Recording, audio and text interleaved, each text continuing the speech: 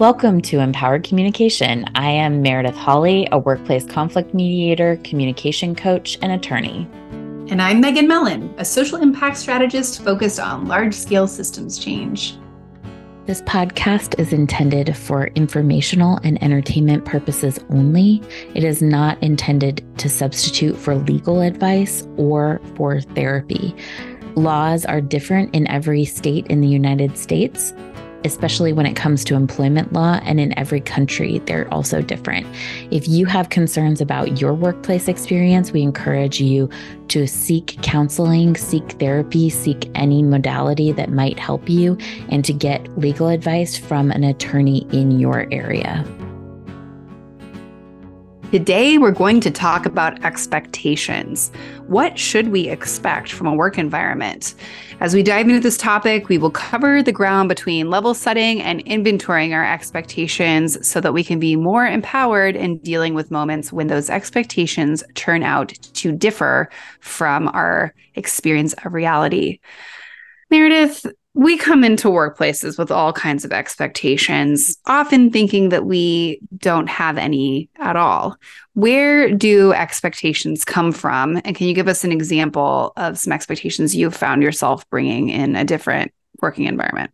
Yeah, totally. So people often come to me, especially when I'm doing mediations, and they say, all I'm asking for is to be treated with respect. All I'm asking for is to be treated with decency. Just common sense is all I'm looking for. But what they mean about what common sense is, what they mean about respect, what they mean about decency, or like what seems to them as obvious is not obvious to the other person participating in the experience. And a lot of times this could be justified. So for example, I think like a lot of people don't want to be interrupted at work. That's a common trigger. A lot of people don't want to be touched at work. A lot of people don't appreciate raised volume in voices at work. However, a lot of times we aren't aware of when we're doing those things. So some people at work don't want to be touched. Other people think of themselves as huggers and think of touching as really supportive. Some people don't appreciate raised volume at work. Other people think of themselves as being enthusiastic and engaged and as passionate people, and raised volume is part of who they are. Like interruption, I interrupt people a lot and I'm more conscious of it now than I used to be. But for me, I want to move conversation along. I want things to go quickly. And so I tend to start speaking, not realizing that the other person hasn't finished speaking. And so I think any of these things, most of them come from our family dynamics growing up. They come from the education system that we were in, TV that we watch. They can come from different cultural values. But the main point is that most of them come from good places. Most of them, they come from places of our own values and our own experiences in life. So we get expectations from all over the place. I'm with you on that. Family dynamics. Basically, it's any place where these stories get created in our mind, right? Of like not only what's important, but that second layer you spoke to of what it looks like when that is being upheld versus what it looks like when it's being transgressed. I don't know if anybody out there is a high school debate nerd, if that is in anybody else's like cultural milieu from the 90s, early 2000s, but in high school debate in the National Forensics League in Kansas, where I grew up, there was this term called a bright line. And either a situation had a bright line or it didn't have a bright line. And so I think one of the things that you are pointing to that's very juicy here is like, well, of course I need respect in the workplace, but the bright line around respect not only might not be clear, it might not be the same for you and the person next to you who both want respect, but one of you comes from a family of 20 really loud people who show their respect and love by being all up in each other's faces and kind of nosy and asking questions and reflecting that they know what's going on in your life. And then the next person who comes from a much more serene or kind of solitude oriented environment may feel like what respect looks like is staying out of my business and focusing on your own work so that I have space to maintain my own area in the workplace. each one of them might realize they have expectations around respect, but what respect looks like can be different from person A to person B. We have that in the law too. It's not just in debate. In the law, they talk about a bright line rule versus like a rule that's open for discretion or interpretation. And I think that that's exactly right. I think that there are some workplaces that I've seen where people work with a vulnerable population, for example, work with people with disabilities, children, elderly, people who are designated as vulnerable populations. And a lot of times those workspaces have much more written down behavioral expectations about what can happen in the workplace. So I've worked with organizations before to help them create a affirmative consent policy. For example, they've worked with vulnerable populations and they know that there is additional liability for non-consensual touching. And so they also work with that with employees of just saying, hey, can I give you a hug right now? Hey, are you open to me putting my hand on your shoulder with this? Can I touch you right now? Like I said to a client the other day, can I touch your body right now? Because I just wanted to give her a hug. And she was like, yes. And she knew what you meant, obviously. Yes. She wasn't like, excuse me, context. It wasn't. Check. No, you were erring on the side of clarifying the intent so that she had every room to be like, actually, I'm not requesting I'm not okay bodily with that. contact at this time. Yeah. And you had humor in it a bit too, in your, immaculate Meredith way, in that way, giving her room to say a no, right? Because you have a client relationship, many of your roles, there can be a power dynamic there. And that was addressed by this like kind of affirmative consent protocol. I'm hearing you say that workplaces really differ and can choose to differ even further if they want to, but workplaces really differ in the amount of clarity that they create from the outset when we have something like a corporate value or a legal commitment to quote unquote safety or whatever. I don't think professionalism is a legal commitment, but they could have different levels of clarity on how much they say, this is what this looks like. This is what this doesn't look like. I think that that is a problem that happens quite frequently, is that policies are not clear about what the actual behavior is that they're expecting or prohibiting. And so we say bullying's not allowed. We say professionalism is expected, but somebody will accuse another person of bullying and the other person says, this is just how I show up. This is how my family dynamic was growing up. I'm not bullying, I'm being direct. Or a person will say, this person is passive aggressively talking about me to coworkers in a negative way. And the other person's like, no, you were misbehaving. And so I was just trying to correct the situation. Like these dynamics, if we're not specific, it leaves a lot of room for, honestly, like a lot of abuse and drama. Mm-hmm. In the law, you said there were bright line things. And then there was the other, what's something in the law that's not the bright line? It's like discretionary. Okay. Or I actually love this distinction. Like, as if I put myself like in my manager's shoes, I'm like, all right, if I'm a manager who's either new or very caring, right? Like I really care about my workplace being a little bit less prone to intensity or conflict around this kind of thing. That's one sort of spectrum I could look at, is to what extent are we in bright line mode versus discretionary mode when it comes to the expectations people will bring to the workplace. And then once they come, we onboard them for the week, they will get a new sense, right? After the first week, we have our first impression, we develop some expectations on site. So whether it's what employees are bringing in or what we bring in as workers or what we form when we're first there, managers do or can play quite a role. I suppose any of us can, but managers, when we're in those roles of managers, we can play a big role in helping create that bright line clarity in places that might have historically been open to interpretation.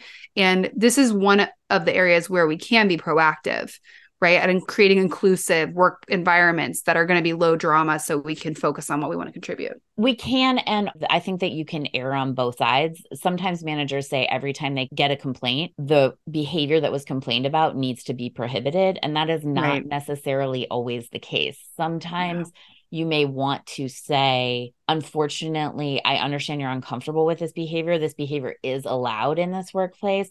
How can I support you in your experience of this? This is not going to be prohibited. This is not a disciplinary issue, but I want to be open to your experience about it. And I want to give you supports around that. So for example, some people are very, very bothered and triggered by tardiness. Some Oh, good workplaces example. will allow tardiness up to a point, right? And Right. allow flexible scheduling. But like Meta is a tech company, and like a couple colleagues I have there who I sometimes meet, I don't work there. Oh, I'm like, oh, sorry, I'm a few minutes late. And they're like, don't worry, we all have like a 5 minute grace period. It's just a norm. Yeah. And that's just what they do. Yeah. And so one person may have a personal value of being 10 minutes early to everything, Right. but other people may not get in trouble even if that person is kept waiting on a Zoom or kept Mm-hmm. waiting in a meeting, right? Some workplaces do incorporate touching, and touching is necessary in the workplace. For example, nursing involves a lot of touching people's bodies.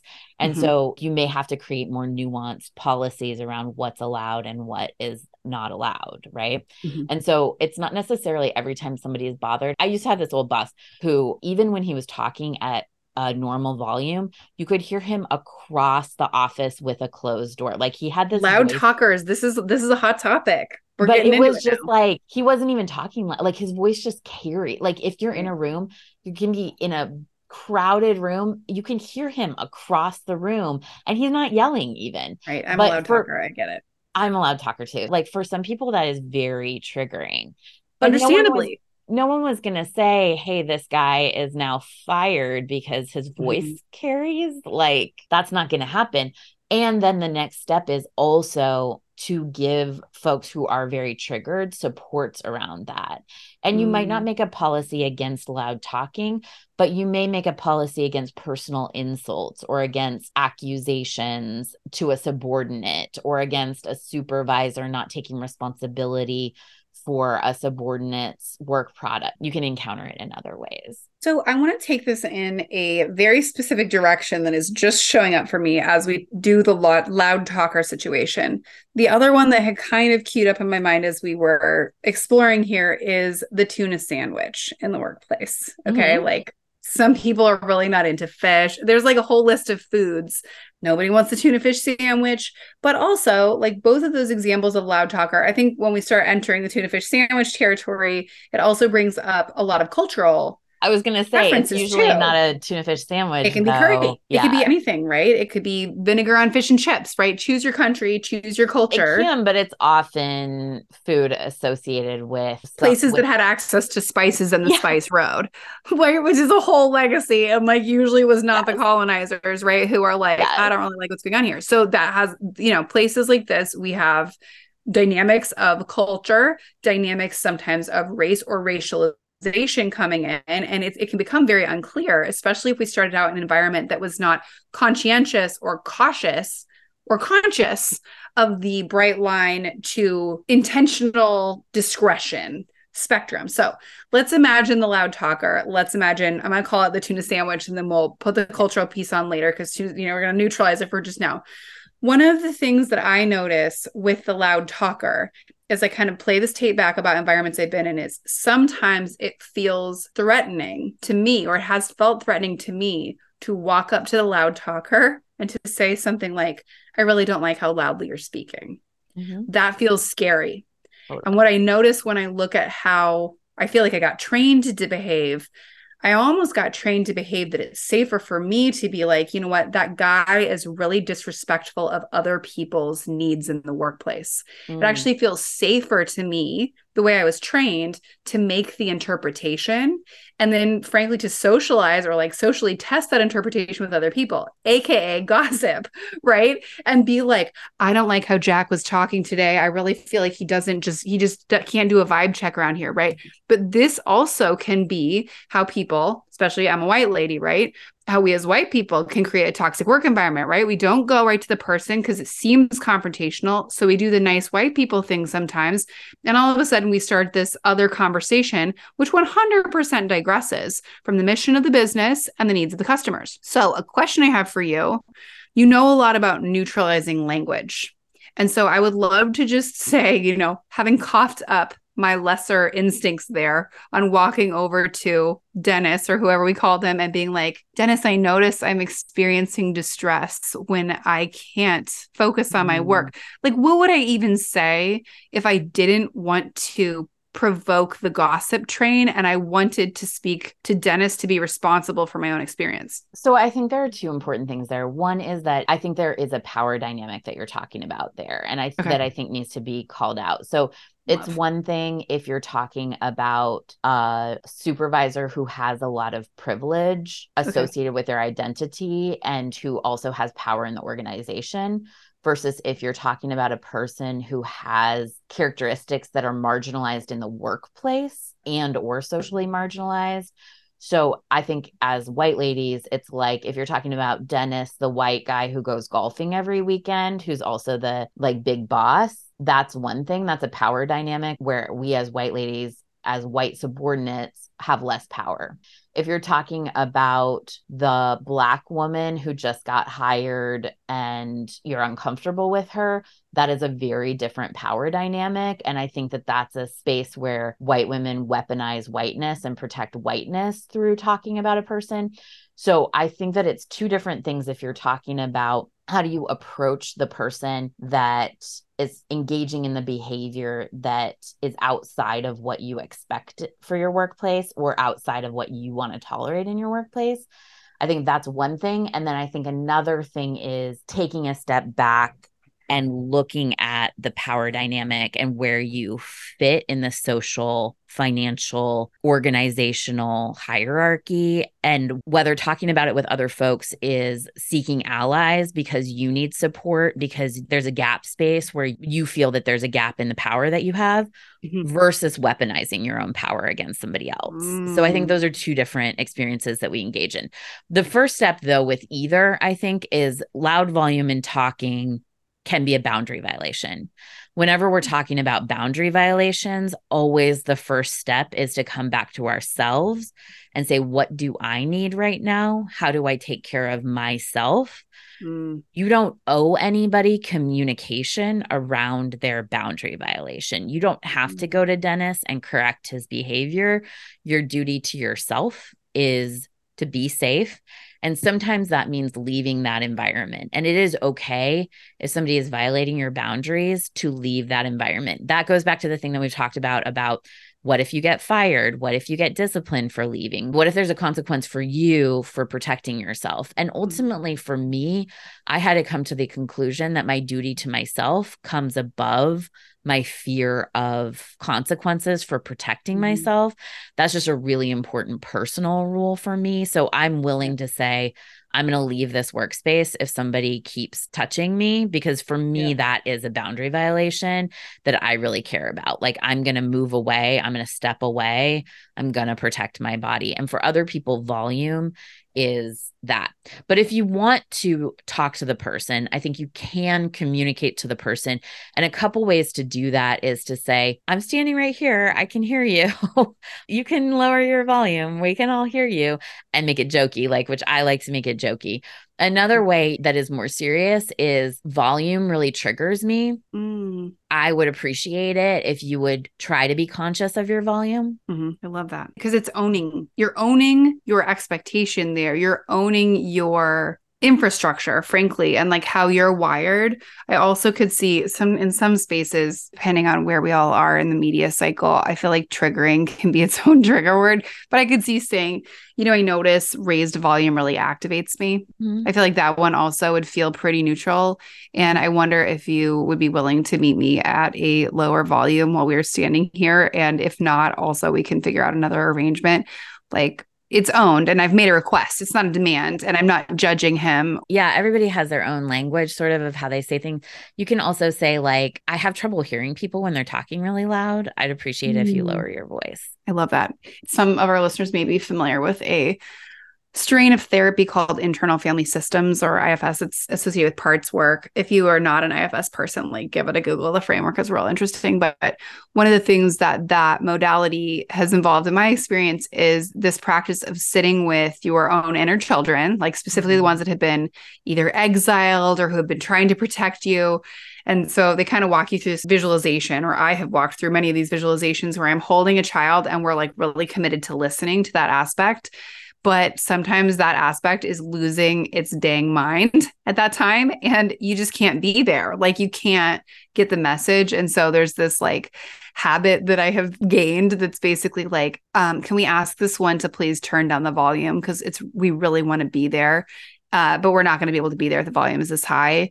And I feel like sometimes practicing relating with ourselves that way and like making those gentle requests and acknowledging those needs in like our internal dialogue or with our own internal coworkers, can be one way to just become more familiar with making those soft requests. I always think about, am I wanting to identify to this person that their behavior is a problem?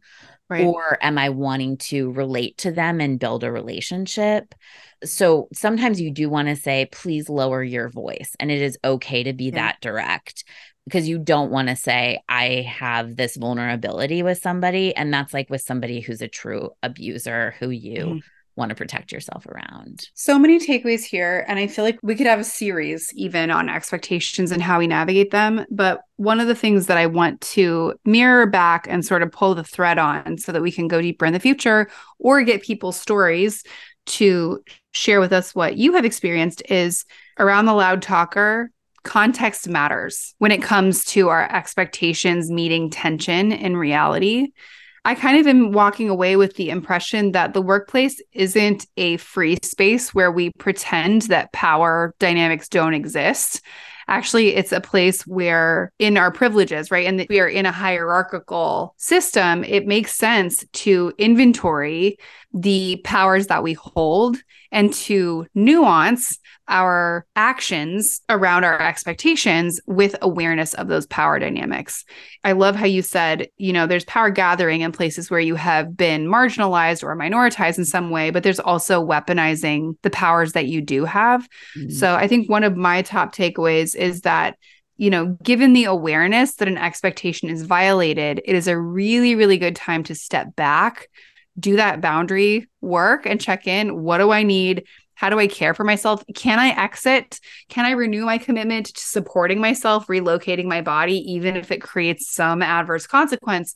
And then from a genuinely safe space, right? Map some of those factors. Okay, who's this person? What's this context? What would it look like for my value to be served so that I can choose? Do I actually want to interact about this? Or do I just need a new kind of personal practice or policy of like when it's tuna sandwich time in the cubicles, I will be going for a walk because that is what I'm doing when the workroom becomes a lunchroom. Maybe I relocate me. I also always like to say, sometimes we got a job and we think basically we got a job at a pet store, petting and snuggling kittens. And that's how the job gets billed to us. Like, we're a family. Things are wonderful here. You're just going to be cuddling all day long and you're going to love everyone.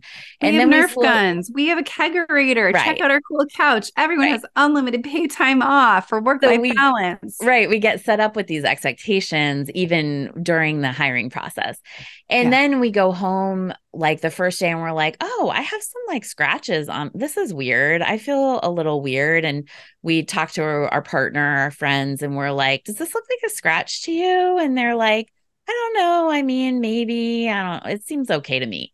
And then things start getting worse and worse. And we're coming home bloody and like, what's happening? But when we talk to people about it, they're like, well, it sounded like a pet store to me. And then eventually we have to come to terms that we're working in a zoo in the tiger cage. We're not working at a pet store. And at that point, I think you have to put on protective armor. You have to use tools. You can't go into a tiger cage and pretend that it's a kitten basket anymore.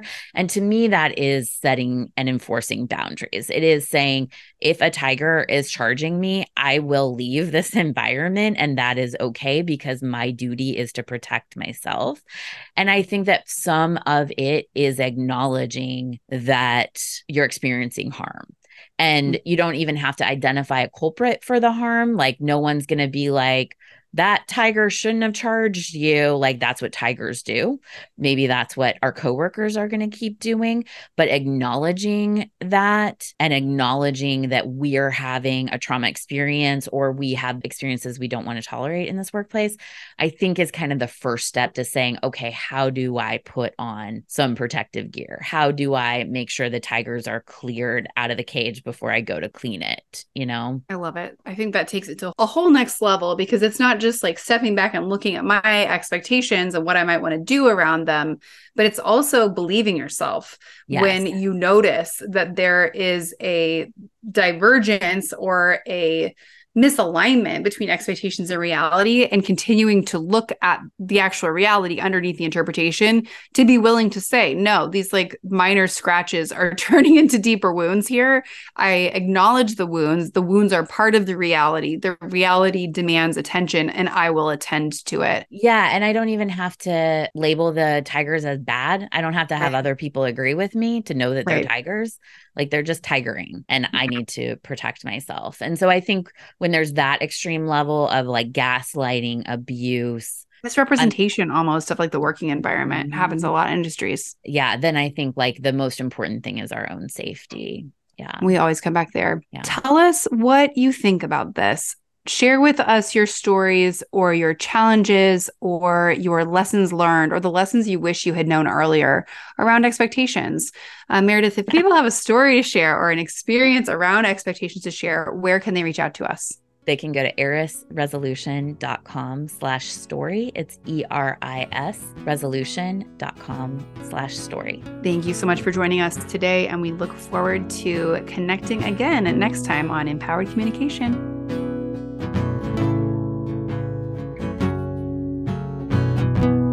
The Empowered Communication podcast is produced by Same Team Media. Music by Sarai Johnson.